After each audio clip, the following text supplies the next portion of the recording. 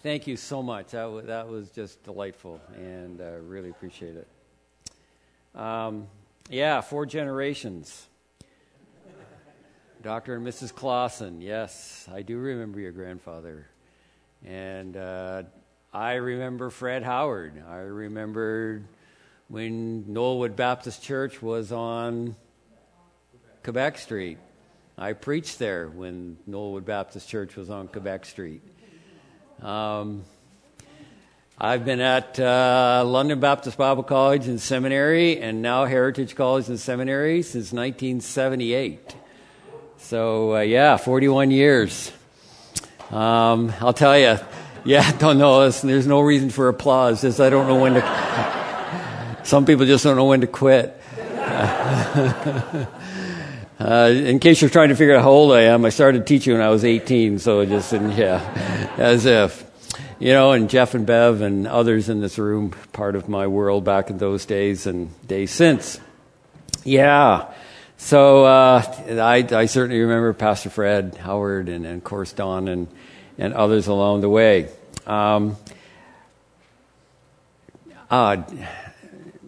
Pastor Nathan, I just appreciated you and also your worship leader praying for other churches in the city. You're to be commended for that.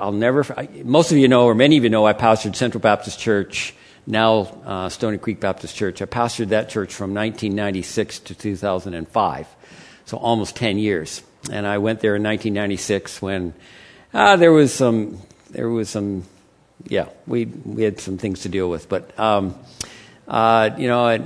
it was and continues to be a great church. And those 10 years of pastoring that church were some of the best in my wife Lorraine in my life and our family. And but I'll never forget the very first time I prayed that prayer, that same prayer. I pray for other churches in the city. I pray for other pastors as they're preaching the Word of God. I'll never forget praying that at Central Baptist Church. And I'll never forget the guy that came up to me afterwards with tears in his eyes, an old-time member of the church. If I named him, some of you would know him. And with tears in his eyes and just said, Pastor Dave, thank you. I have never heard another church prayed for in this church in all the time that I have been here. And I thought, wow. You know what? We are a group of churches, whether we're fellowship, whether we're other denominations that preach the Word of God. We are a community of faith. We are a community of churches. No one church can do it alone. No one church has it all. And so you, in partnership with other churches in the city, and are standing true and firm for the Word of God and for the truth of the gospel, and I commend you for that, and I commend you for having a spirit that engages the whole community of faith as we seek to proclaim the gospel to London, to Southern Ontario, to Canada, and to the world. So commendations on that. That was fantastic to hear that. Heritage College and Seminary, yes, I've been there since 1978. Oh dear, I'm getting tired, and these kids are getting younger all the time. Oh my goodness. I teach a class of 50 first year, first semester college students. These are 17-year-old kids, and oh my goodness. I'm teaching them Old Testament survey. I have them for 4 hours. 2 hours before supper and 2 hours after supper. Oh my goodness. I'm just getting too old for this. It's just, but you know what? I love it. It's just so fantastic. Sit in this room, 50 17-year-old kids trying to teach them the Old Testament. Man, I have to stand on my head. I have to dance and sing and do all kinds of weird and wild stuff, which at my age is very, very difficult. But, oh dear. But what a joy. And you know, God is blessing Heritage College and Seminary. We are just seeing some absolutely amazing things happen there. Dr. Rick Reed is our president. Many of you have met him, know him. I hope you get him. Have you had him preach here yet? Okay, someday you got to get him here. He is the preacher of preachers. He taught Pastor Nathan some preaching, and he is the prince of preachers. He's a wonderful man to work with. He's a fantastic leader, and we are blessed to have him part of what we're doing. But God is just doing some amazing things. We're at a record enrollment in our seminary. Our graduate program, master's students, we're almost hitting 200 students in our master's program. Some of you remember LBBC, we weren't even close to that. Maybe 50 we were hitting. But anyhow, so we're running about 190 to 200 students in our seminary, and we're running about 150 to 160 students in our college. And so God is just doing some absolutely amazing things. And I'm kind of letting you know something ahead of time. We haven't actually started the campaign yet, but people are finding out. We're running out of space, and so with the number of seminary students, we don't have enough room for classrooms and offices and that kind of thing. So we're actually moving into a capital campaign and building a building for the seminary, separate building for the seminary, and some married student residences, which we desperately need. Now, the project's going to be about $12 million, which is a lot of money. So I'll be talking to each of you after the service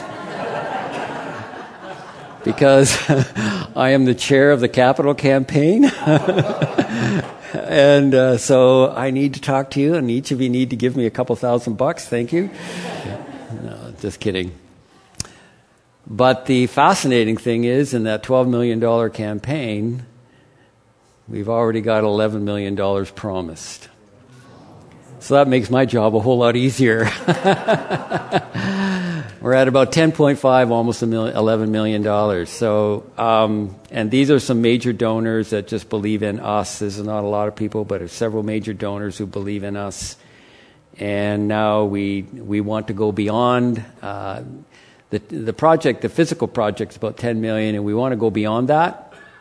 We're calling it Beyond Bricks, and we want to invest in distance learning, which we feel is a very important part of what we do as a school. We want to improve and tighten up our library. We want to. Here's my favorite one. Wouldn't it be cool if we could put $1 million into a scholarship fund to pay and to give, especially ethnic pastors who are pastoring small churches in the GTA in the middle of Muslim communities and Hindu communities and secular communities. But these pastors, and some of them do come on campus, these pastors have nothing. They're living on bare bones. And they cannot afford theological education. Just cannot do it. And a lot of them are just pastoring out of the goodness of their heart and with the best that they've got. Wouldn't it be great if we could put $1 million in a scholarship fund to say to these GTA ethnic pastors in particular, free education? We'll give you a degree and it won't cost you a dime. So, well, you got to earn it. We're not going to give it to you, but you got to earn it. Wouldn't that be so cool? You know, that just, it's winding my clock to even think about that, and to think that this is the kind of money we could raise for this kind of purpose. Anyhow, just to let you know, just some really, really good things happening down the road at Heritage College and Seminary. I've been part of this business, as I said. I was part of the London scene forever, as you know, many of you know, and we're just enjoying some of the best times ever of my time with the school. So thank you for your support. I know that you guys support us, and I know that you send us students, and Pastor Nathan's part of our alumni and others in the room. And I just want to say thank you for helping us out, and I trust that we can be a blessing to the church at large and to you in particular. There's a band out there that some of you will know It's not a Christian band, but it's a rock band called U2. Some of you have heard of U2 and Bono. And they sing a song, Bono sings a song called Raised by Wolves. And Bono would claim to be a follower of Christ. If you have never seen his interview with Eugene Peterson, just Google it and go on the YouTube and see that interview between Eugene Peterson and Bono. It is really quite startling and quite encouraging. And so he in some way, shape, or form, I think he would claim to be a follower of Christ. But he sings this song called Raised by Wolves, and a line in that song, some of you will know it, is, I don't believe anymore. I don't believe anymore. I don't believe anymore. And the story behind that song is of a friend of his who claimed to be a follower of Christ, came from Ireland, grew up in the times when the Catholics and the Protestants were fighting each other in Ireland. And this friend of his saw a car bomb go off in this ongoing struggle. And about 35 people were killed in a religious war between Catholics and Protestants. And his friend said to Bono, if that's what the Christian faith is all about, I'm out. I don't believe anymore. And the question is raised, is there a place for struggle and doubt? Maybe even as far as unbelief in the context of belief? Do any of us ever struggle with, is it true? Do any of us ever struggle when we see things like this in others?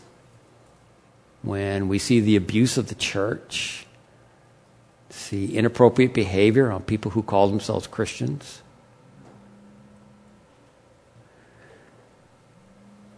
And my answer to that question is yes, there is. And I think part of the reason why some of our second and third and now fourth generation Christians, and that fourth generation now are my grandkids. My father is 94. Okay, I'm second generation. My kids are third. My grandkids are fourth.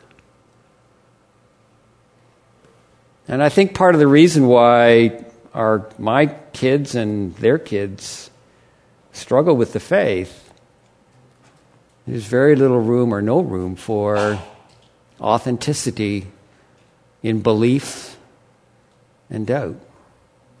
And we have taught so much, especially some of us older ones, that everything is sure and certain, and any evidence of doubt or any evidence of struggle in the faith is considered an act of carnality, even sin.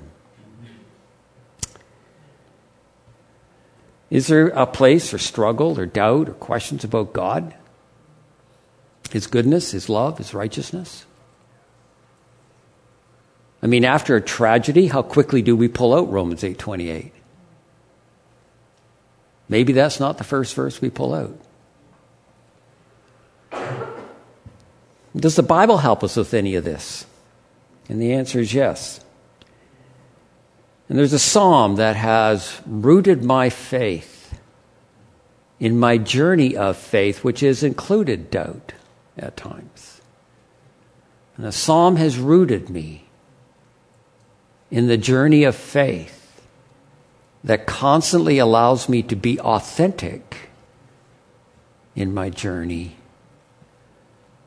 but has brought me back to the center of God's love, goodness, and confidence time after time after time. And that psalm is Psalm 73. So I invite you to take your Bibles and come there with me. I know many of you have read this psalm before. You've probably heard different people preach on it. I remember Pastor Don Howard preaching on this psalm. Some of you will remember that. Maybe some of you old-timers who put notes in your Bibles will have a little note, because I know at Central Baptist, people would write in the margins of their Bibles the date when Pastor Dave preached on this text.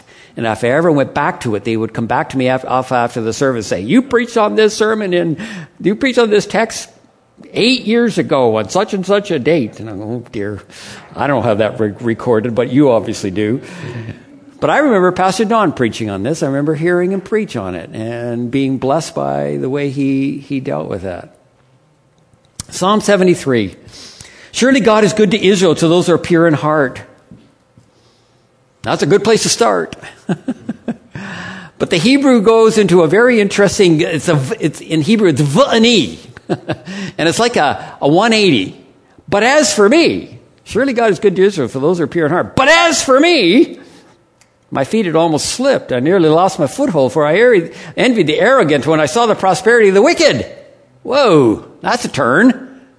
Right? They have no struggles. Their bodies are healthy and strong. They are free from the burdens common to humankind. They are not plagued by human ills. Therefore, pride is their necklace. They clothe themselves with violence. From their callous hearts comes iniquity. The evil conceits of their minds know no limits. They scoff and speak with malice in their arrogance. They threaten oppression. Their mouths lay claim to heaven, and their tongues take possession of the earth. Therefore, people turn to them and drink up waters in abundance. And say, how can God know?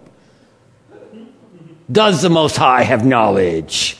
This is what the wicked are like, always carefree. They increase in wealth. Surely in vain I've kept my heart pure. In vain I've washed my hands in innocence. All day long I have been plagued. I've been punished every morning.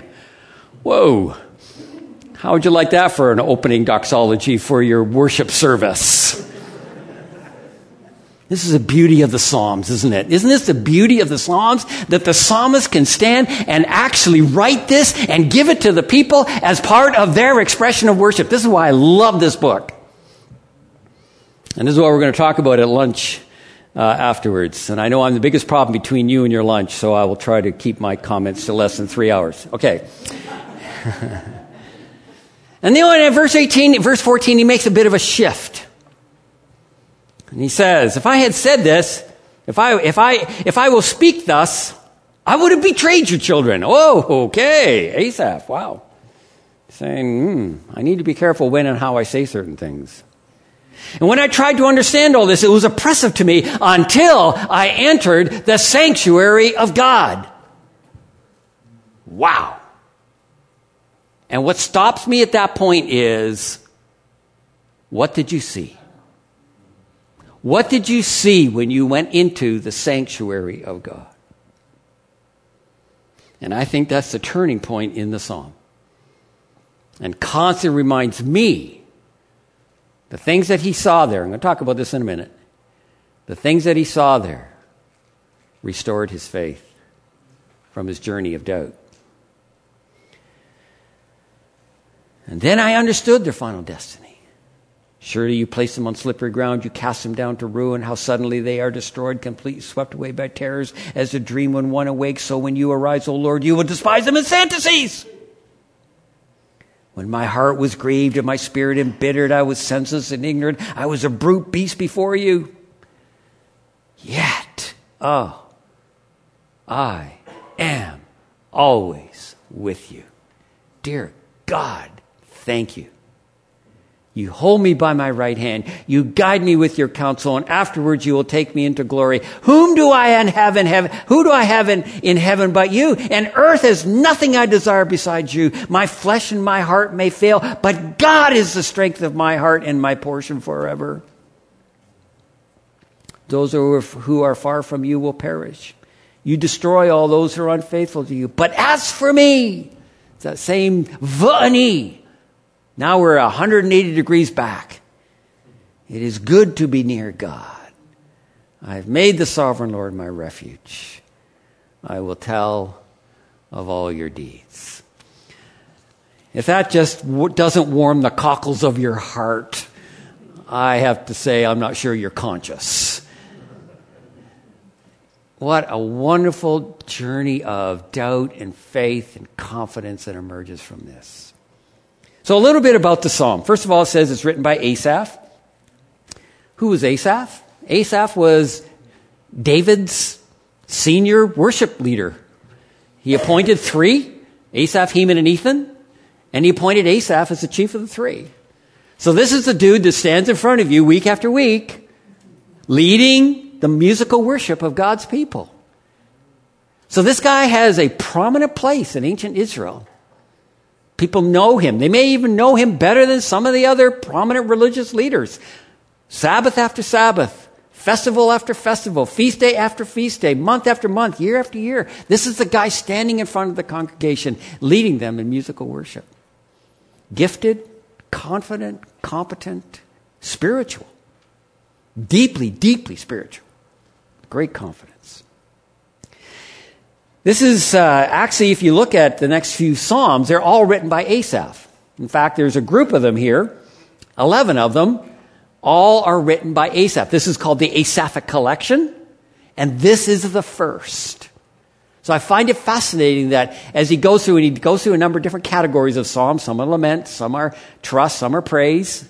But this is the one that he starts with. I find that interesting as he starts his journey in whoever, or at least whoever put this little collection together in the book of Psalms, sees this as the one to initiate this little sub-collection within the book of Psalms, this little collection of 11, 73 to 83. The other interesting thing about it is that it actually begins it begins a collection, what's called Book 3. If you look just above it, it says Book 3, Psalm 73 to 89. And what we find here is that the book of Psalms is divided into 5 books. Book 1, Book 2, Book 3, Book 4, Book 5, to parallel the Pentateuch. And so what we find here is, now, Book 1 doesn't parallel to Genesis, Book 2 does not parallel Exodus, that kind of thing. But it seems that whoever put this book together, because they put it together in sequence, Book 1, Book 2, Book 3, Book 4, Book 5, they did it in order to get a sense that this is what you might call the law in lyric. We have the Torah, 5 books, but then we have this, which is in many ways still the Torah. It's another way of looking at the Torah, but it's the law in lyric. And so we find that I find it absolutely fascinating that as we look at this book, not only starts the Asaphic collection, but it also starts Book 3, which goes up to Psalm 89. Another thing about the psalm is that it combines a number of different types. And so some of the types of the psalm that are found here are, some of them are, you got an element of lament, you got an element of wisdom, you've got an element of trust, you've got an element of praise. In the book of Psalms, you got a number of different categories of psalms. And for example, Psalm 113 is a praise psalm. Psalm 13 is a lament psalm. Psalm 1 is a wisdom psalm. Psalm 119 is a wisdom psalm. So you got a number of different categories of psalms, but this one kind of brings a whole bunch of them together. And so we do find trust. Surely God is good to Israel to those who are pure in trust, pure in heart. We find a little bit of lament. But as for me, my feet had almost slipped, and I looked at the arrogant. We've got praise. The whole thing ends with this whole notion. But as for me, it is good to be near my God. I've made the sovereign Lord my refuge. I tell of all your deeds. So you got elements of praise. So a number of different categories are brought together. And one of the ways that we look at the Psalms is we talk about Psalms that are Psalms of orientation. And we talk about Psalms that are of disorientation. We talk of Psalms that are reorientation. And so you got Psalms of orientation. Those are the praise Psalms. All is good. Everything is great. Everything is wonderful. And so you got these orientation statements, and the psalm starts there with a psalm of orientation. But then inevitably, when we live in this world of orientation, things are good, praising the Lord, hallelujah, we get the pink slip. We get the note from the doctor, and it's not good. Someone close to us that we love and care for dies. And we crash into disorientation. And it's fascinating, because lament psalms are the voice of disorientation. And there are more lament psalms in the book of Psalms than there are of any other type of psalm. There are more lament psalms than there are praise psalms.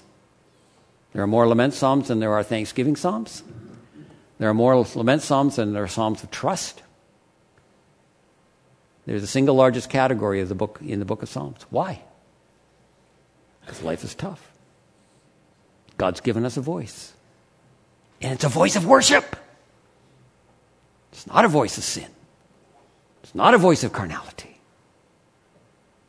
And he's inviting us and saying, crash the gates. Climb up on my lap. Pound my chest. I'm big enough to handle it. One of the most beautiful things we find in this book. So we find these different kinds of categories.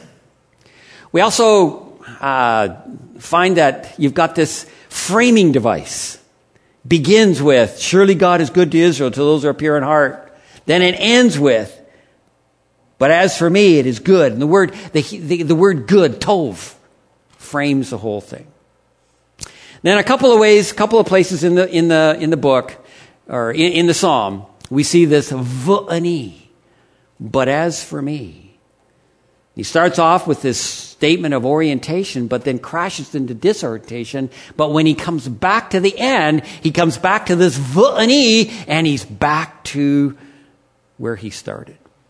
So the beauty of this psalm, it starts with orientation, crashes into disorientation,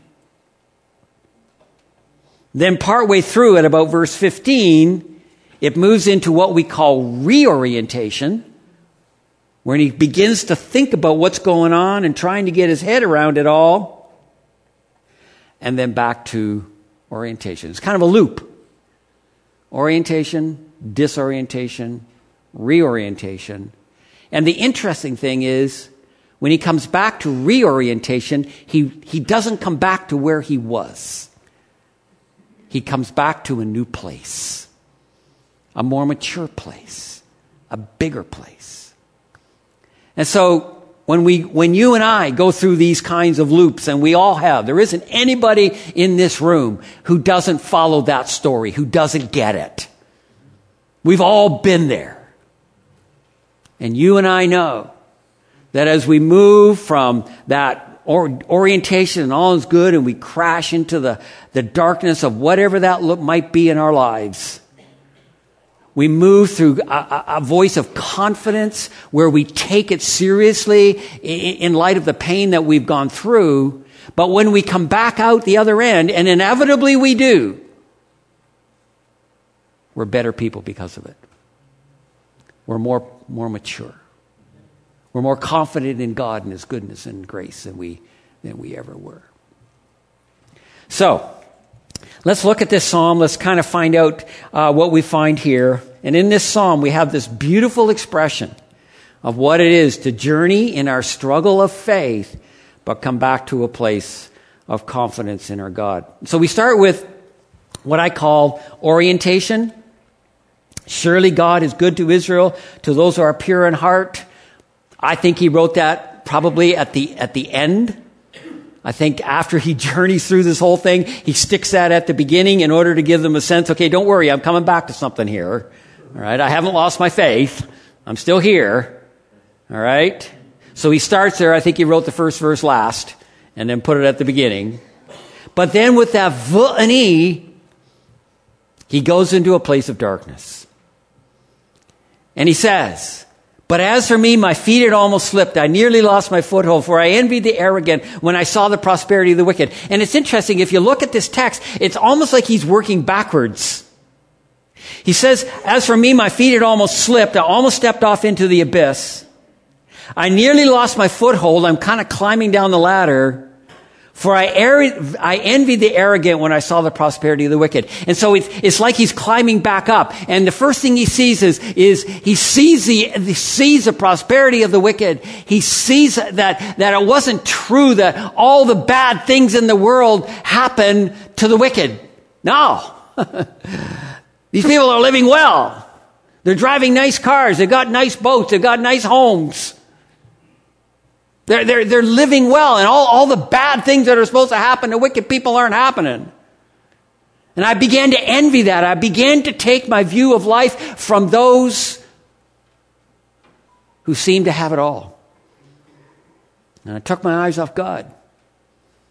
I began to look at things from a horizontal perspective. I began to look at the creation rather than the creator.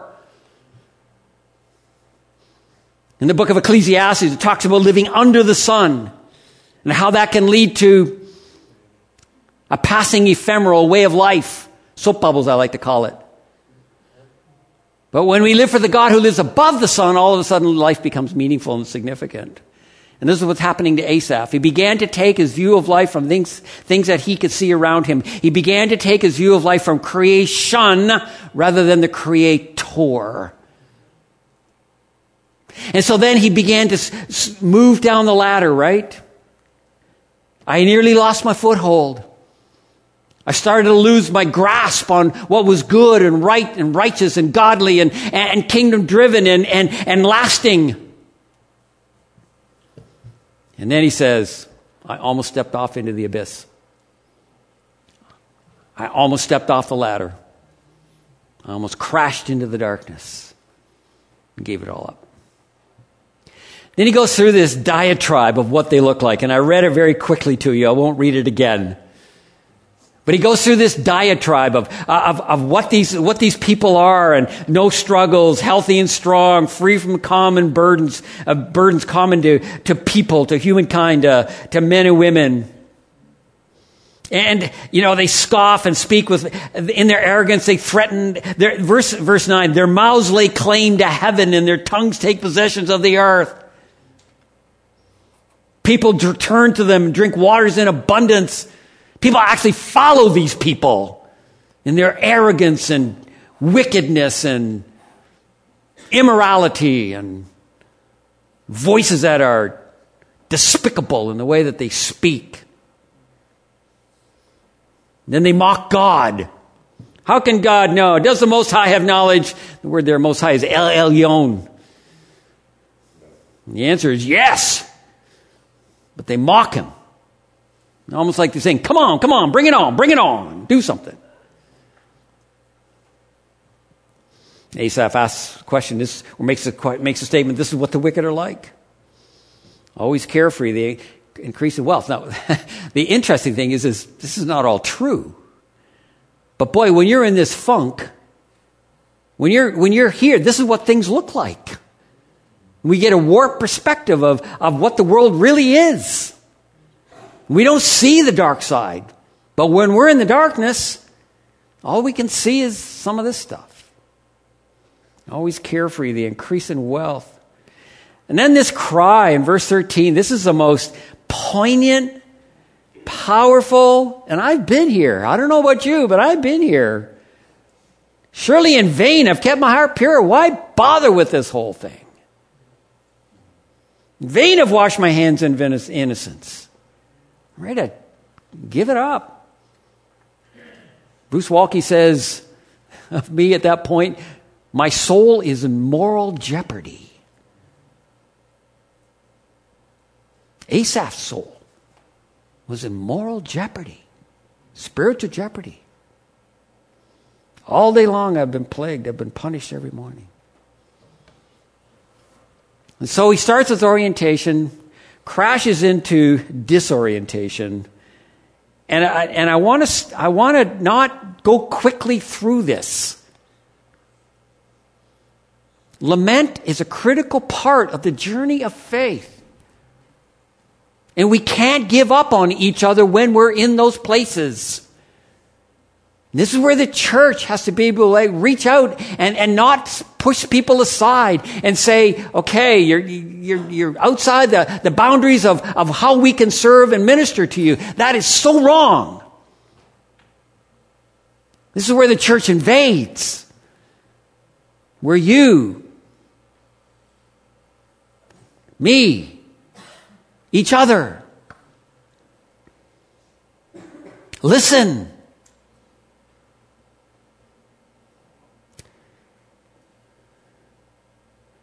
I'm journeying with a man who lost his wife 10 years ago. If I named him, you would know him. Many of you would know him. I'm meeting for coffee with him this afternoon. Lost his wife 10 years ago. 6 kids. He and his wife were missionaries. They came home. She had cancer. Doctor gave her 6 months. She was dead in 4 weeks. Some of you were at the funeral.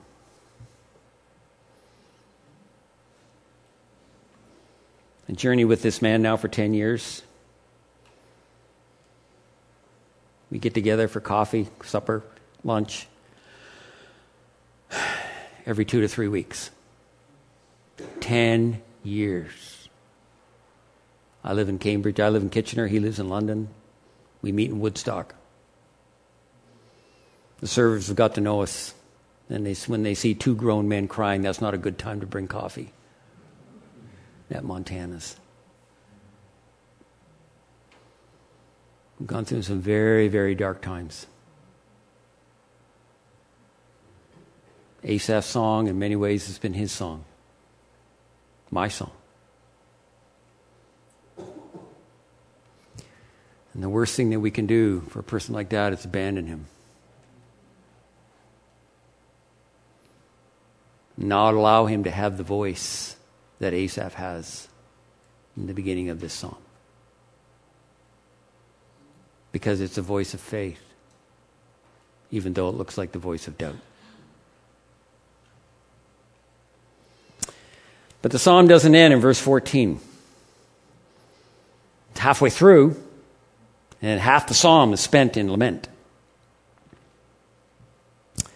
But at verse 15, things begin to change. And it seems that Asaph, even though he writes this psalm and gives it to the people, he recognizes that he has some responsibilities as a leader in the community of faith.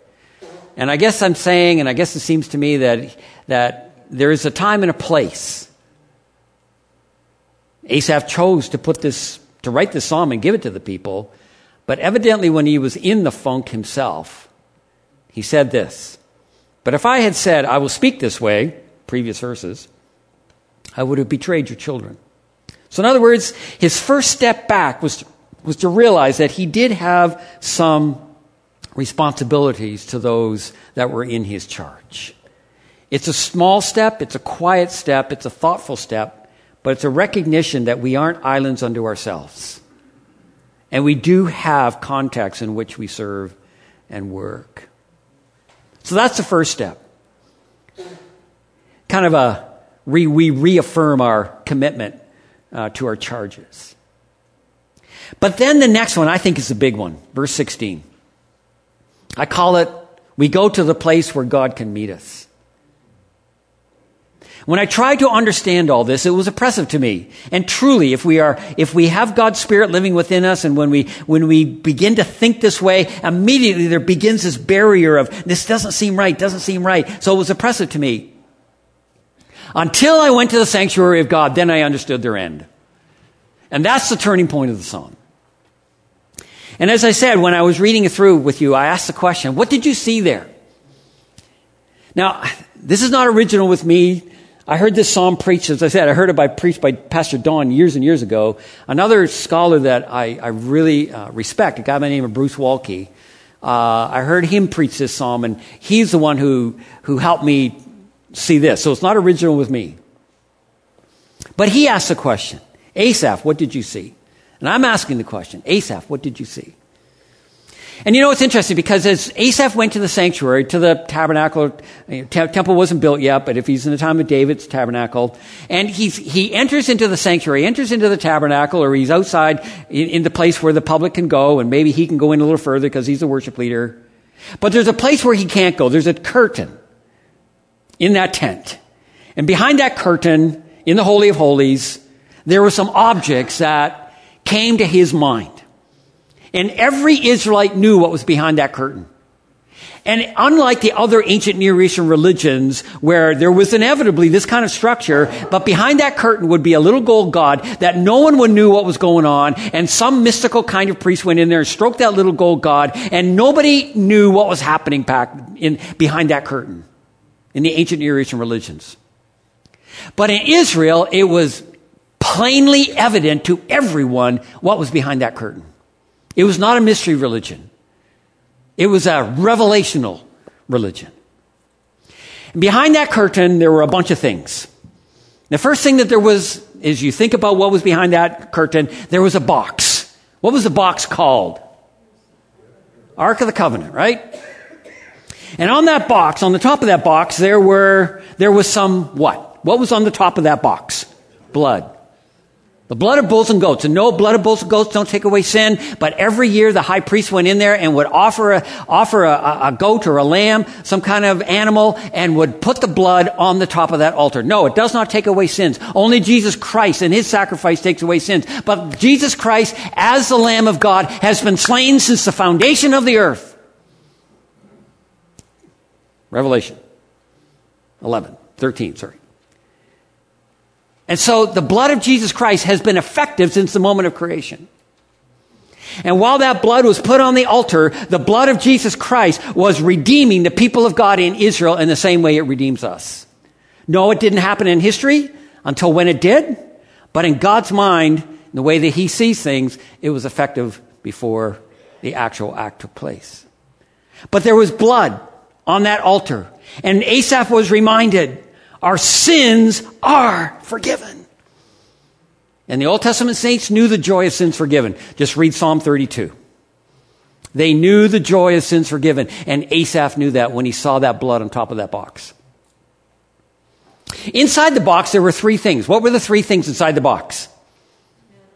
There was manna, there was a stick or a rod, and there was the 10 Commandments, right? Is that what I heard people say out there? Those are the three things. A bowl of manna, a stick or a rod, Aaron's rod, and the 10 Commandments. So Asaph, what was he reminded of? He was reminded of the fact that God had provided for his people in the past when they were in the wilderness. He was reminded that there was a stick that turned into a snake and ate the other snakes. He was reminded that that stick actually budded and had flowers. He was reminded of the miracle-working power of his God. He was reminded of 10 commandments, 10 devarim, 10 words carved with the finger of God in stone, his moral, ethical, and spiritual, unalterable will. He was reminded of these things. The Word of God carved in stone, the miraculous ability of God to do his work and his will, and the ability of God to care for his people in their moments of deepest need. At the end of the box, there were two creatures. What were they called? Cherubim, with their wings outstretched over the box. These cherubim are terrifying creatures. They're not the sweet little angels that you see at Valentine's Day with chubby little babies with wings on their shoulders with bows and arrows. They are horrifying, terrifying, frightening creatures with wings and eyes and wheels and 4 faces. Just read Ezekiel 1, Ezekiel 10, Revelation 4. Face of a lion, face of an ox, face of an eagle, and face of a man. Why those 4? Ox, the sovereign of domesticated cattle. The eagle, the sovereign of the birds of the air. The lion, the sovereign of the wild beasts. A man, the sovereign of all creation, is the image bearer of God. And Asaph is reminded as he looks at those cherubim and sees those cherubim carved on the end of that box. that his God is sovereign. His God is all-powerful. And so as he goes to the place where God could meet him, he goes to the sanctuary where all the signs and symbols of the goodness and greatness of his God were there. He was reminded of all those wonderful and beautiful things. And I don't know about you, but when I struggle with my faith, there's skid marks on the carpet going the other direction. And what does Asaph do? He goes to a place where God could meet him, where all the signs and symbols of the goodness and grace and power and majesty of God are to be found. And that's when he says, I understood their final destiny. Surely you place them in slippery ground, you cast them down to ruin. How suddenly they are destroyed, completely swept away by terrors. As a dream when one awakes, so when you arise, O Lord, you will despise them as fantasies. He realizes all that he has with God, and the God that he knows, and the God that loves him and redeemed him and cares for him, provides for him, and is a miraculous God. It's a sovereign God, all those things.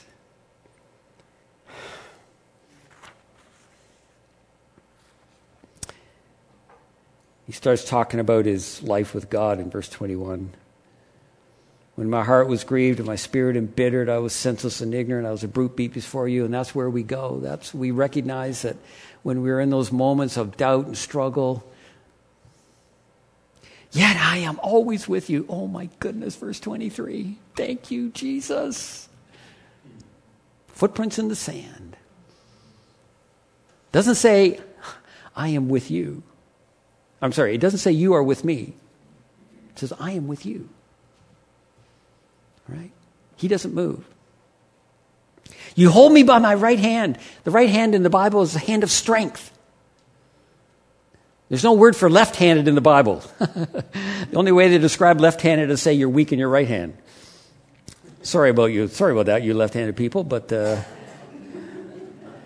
the right hand is the hand of strength. And you know what? He's saying, my right hand is not strong enough. You have to hold me. You guide me with your counsel, and afterwards you will take me to glory. And I believe that Asaph fully understood what it was to be in the presence of God after death. So who do I have in heaven but you? On earth there's nothing I desire besides you. And certainly Asaph desired other things on earth and heaven. He had family, he had relationships. But this is a statement of ultimacies. My flesh and my heart may fail, but God is the strength of my heart and my portion forever. And then finally we come back to orientation. Those who are far from you will perish. You destroy all those who are faithful to you. Starts off with the negative, which is typical in wisdom literature. Starts off with a negative statement, but then he goes to a positive statement with a V&E, 180-degree switch. But as for me, it is good to be near my God. I have made the sovereign Lord my refuge. I will tell of all your deeds. So where do we go here? Where do we go with this? We see Jesus, don't we? The Jesus, the God revealed in the Old Testament, the name Yahweh revealed in the Old Testament is none other than Jesus of Nazareth. We find that referred to all the time. And we need to understand that. We also need to understand that Jesus cried lament as well. Psalm 22. He cried that out from the cross. So his voice is our voice, and our voice is his voice. And he is the one that we cry to. He knows our struggles. We've all been there, and we crash the gates. He is the one who is saying, come to be my child, even in the moments of your deepest doubt. There's good news here. Look at the gospel. This is the gospel.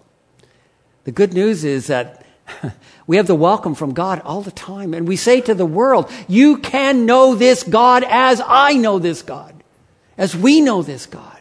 We can say to the world, this is the God of Christianity. This is the God of the church. This is the God of redemption and hope and healing. This is the God that we worship every week, Sunday after Sunday. And you can be part of that by faith in Jesus Christ.